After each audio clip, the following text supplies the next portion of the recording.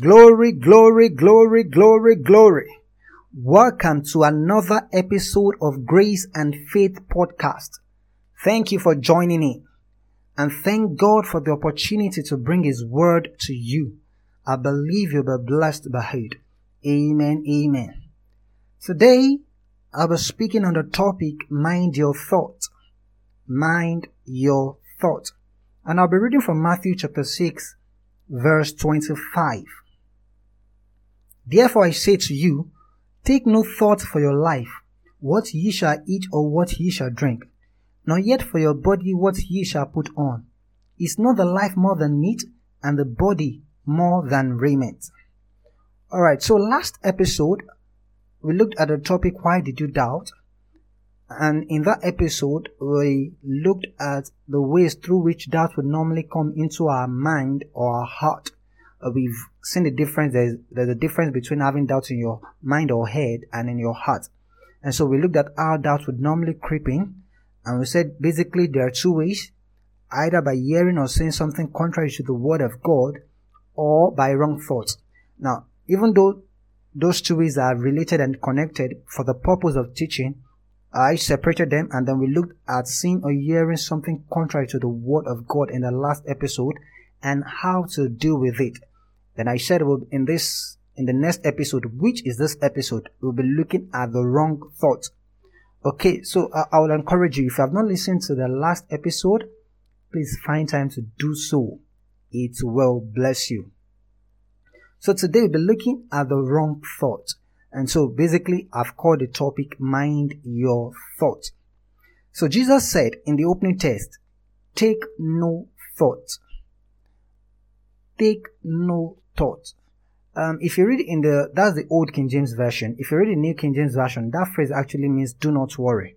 But I like the way the KJV rendered it. Take no thought. It carries the idea that you can actually take a thought or reject a thought. And it's true. I think it was Kenneth Hagin that said, thoughts are like birds. You might not be able to stop a bird from flying over your head, but you will be able to stop a bird from building a nest on your head. So in other words, you might not be able to control the kind of thoughts that crosses your mind, but you can actually decide on which thought you will entertain and the one you will discard. It's really up to you. Okay? So, the wrong thoughts, you can decide to entertain them or discard them. And really, you should discard them. You see, Bible has made it clear for us on the kind of thoughts that we should entertain, the kind of things that we should think upon.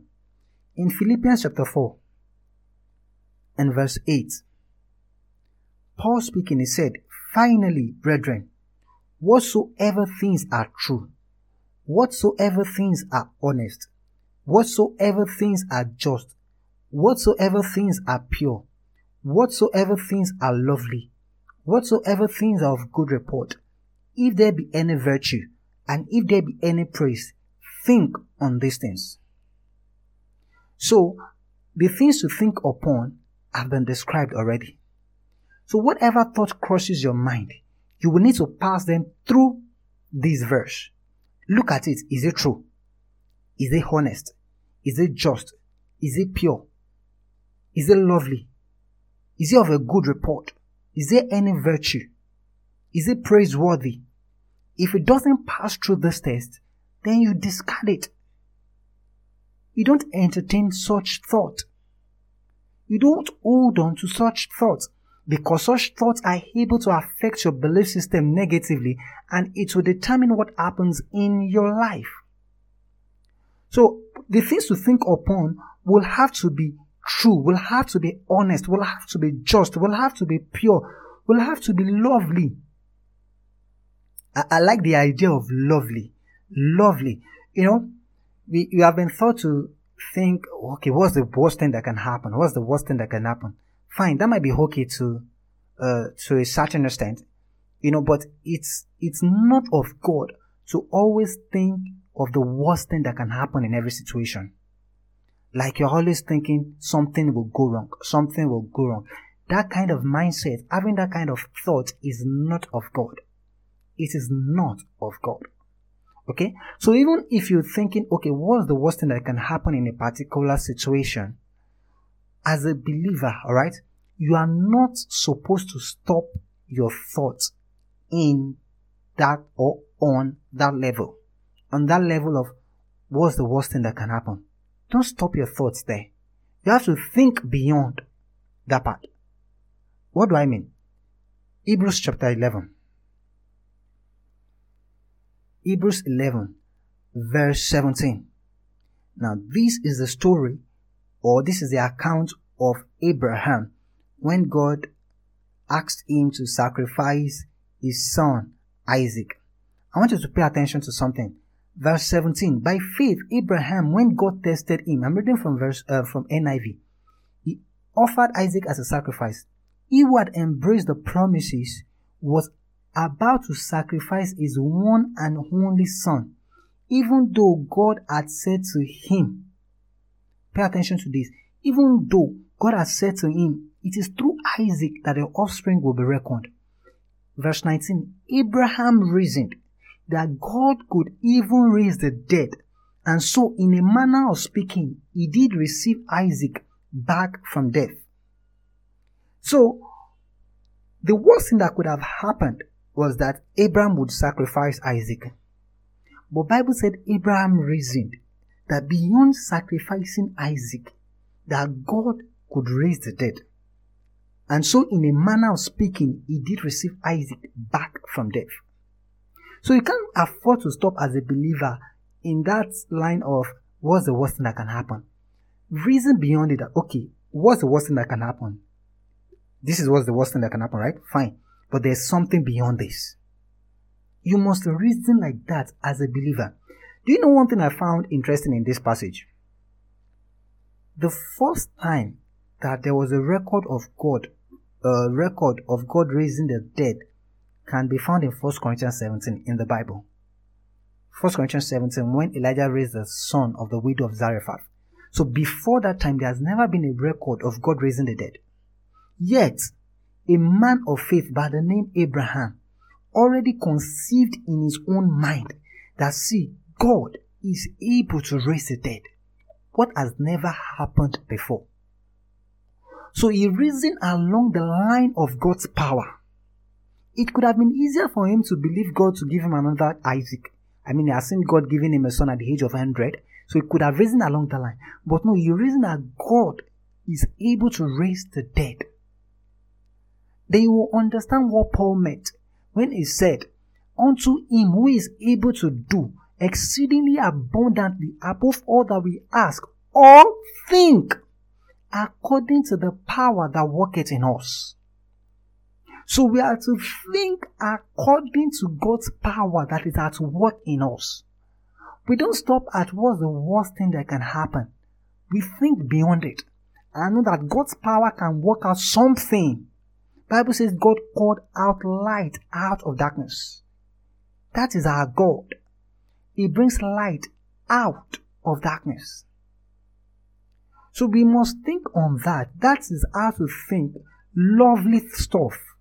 You are thinking in the line of God's power. You're thinking in the line of God's power.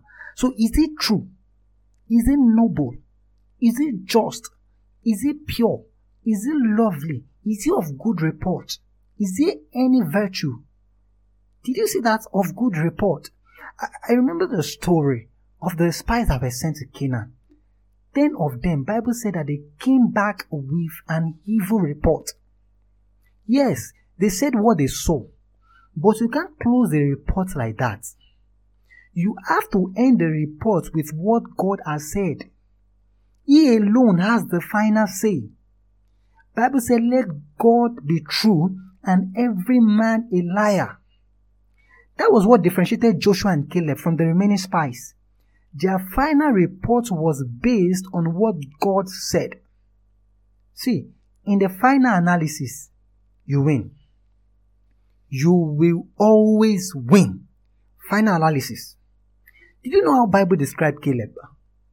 In Numbers 14, Bible said he was of a different spirit. We are believers. We are of a different spirit. The spirit of faith. We don't think impossibilities. We don't think impossibilities. We think possibilities. We don't live in denial of what we can see. We have already established that. But we live by the word of God, which is ever true. We live by faith and not by sight. So yes, it can seem as if all the situation is awful, is terrible. There is no better way to say it. But we don't conclude that is all. That's not the final thing. We believe in a God that turns around situations for good. You know what Joseph told his brothers when they finally met him as the prime minister? He told them, he said, you meant it for evil, but God turned it around for good. That is our God. That is my God. That is your God. He knows the perfect way to turn things around for good.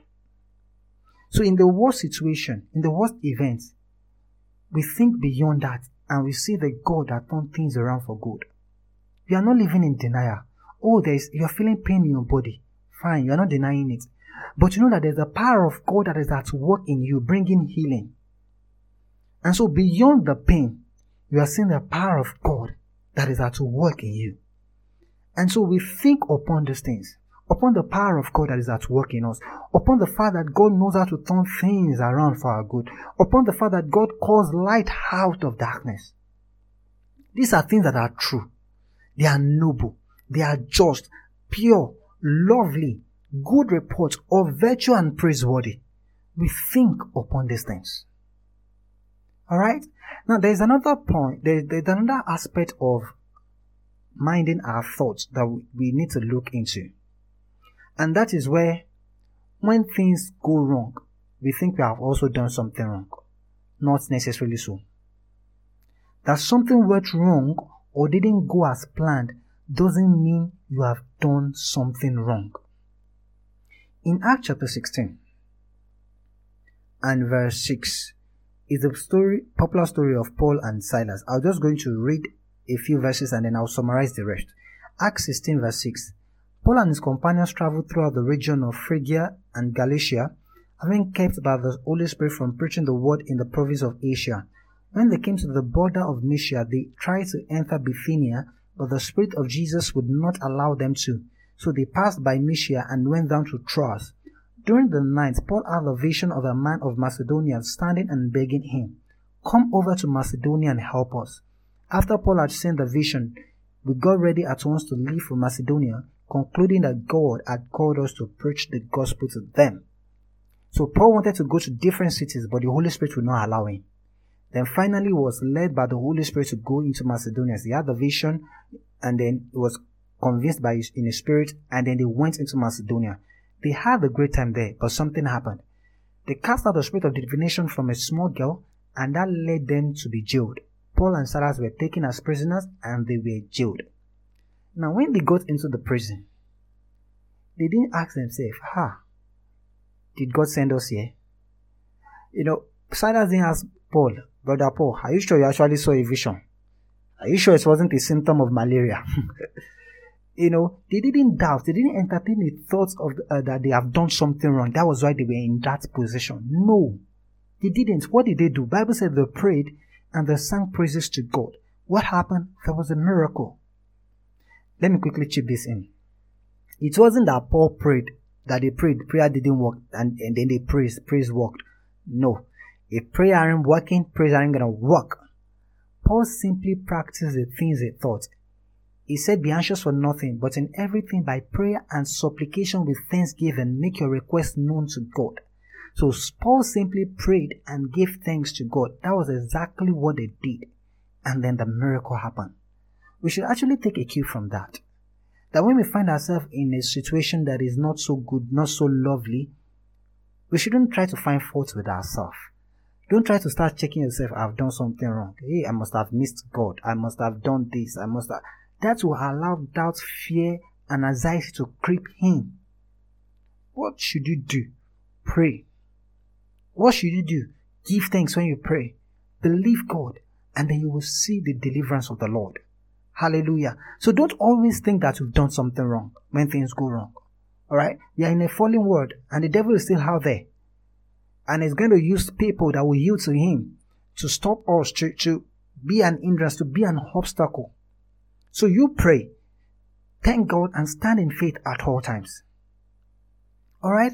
And even if you have done something wrong, and you've gotten yourself into a mess, God's mercies are ever sure, and His mercies will come through for you as His own child.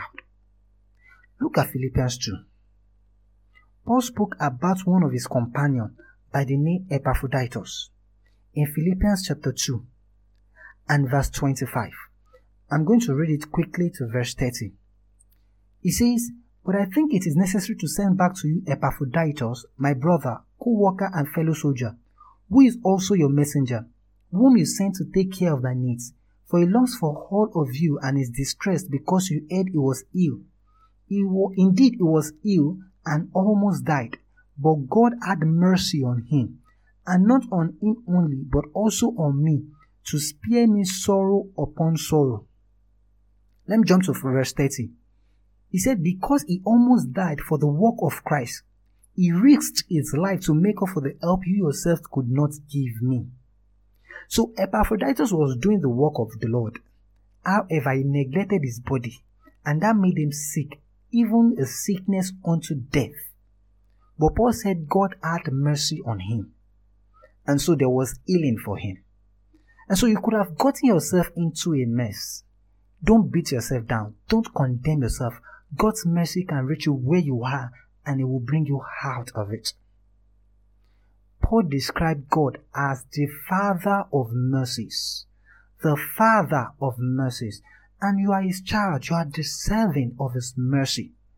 So whatever wrong you've done, whatever mess you are in, don't let the devil sell the lie to you that you have to pay for it. Thank God the Lord Jesus paid. And thank God that He has made God's mercy available to us. All you need to do is to open your hands and open your heart and receive God's mercy. And say, Father, thank you for your mercy, because your mercy comes true for me. So I pray for you that whatever mess that you're in, whether it was by your own doing or not, I pray that God's mercies will bring you out. In the name of our Lord Jesus. Whatever you might have done wrong that has made you to lose some things, you've lost some things, I pray that God's mercies will bring a restoration to you. In the name of our Lord Jesus. If it was time that you have lost, I pray that the Lord will cut the times short, the seasons short for you by His mercies. In the name of our Lord Jesus. And you will recover the times and the seasons.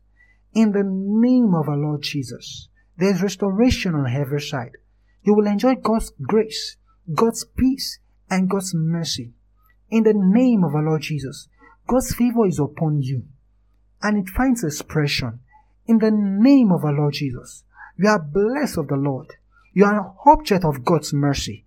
In the name of our Lord Jesus. Amen, amen. Alright. Thank you so much for listening to today's episode. I believe that you have been blessed. Thank God for His word and His spirit. Let's catch up again next week, Sunday. Cheers.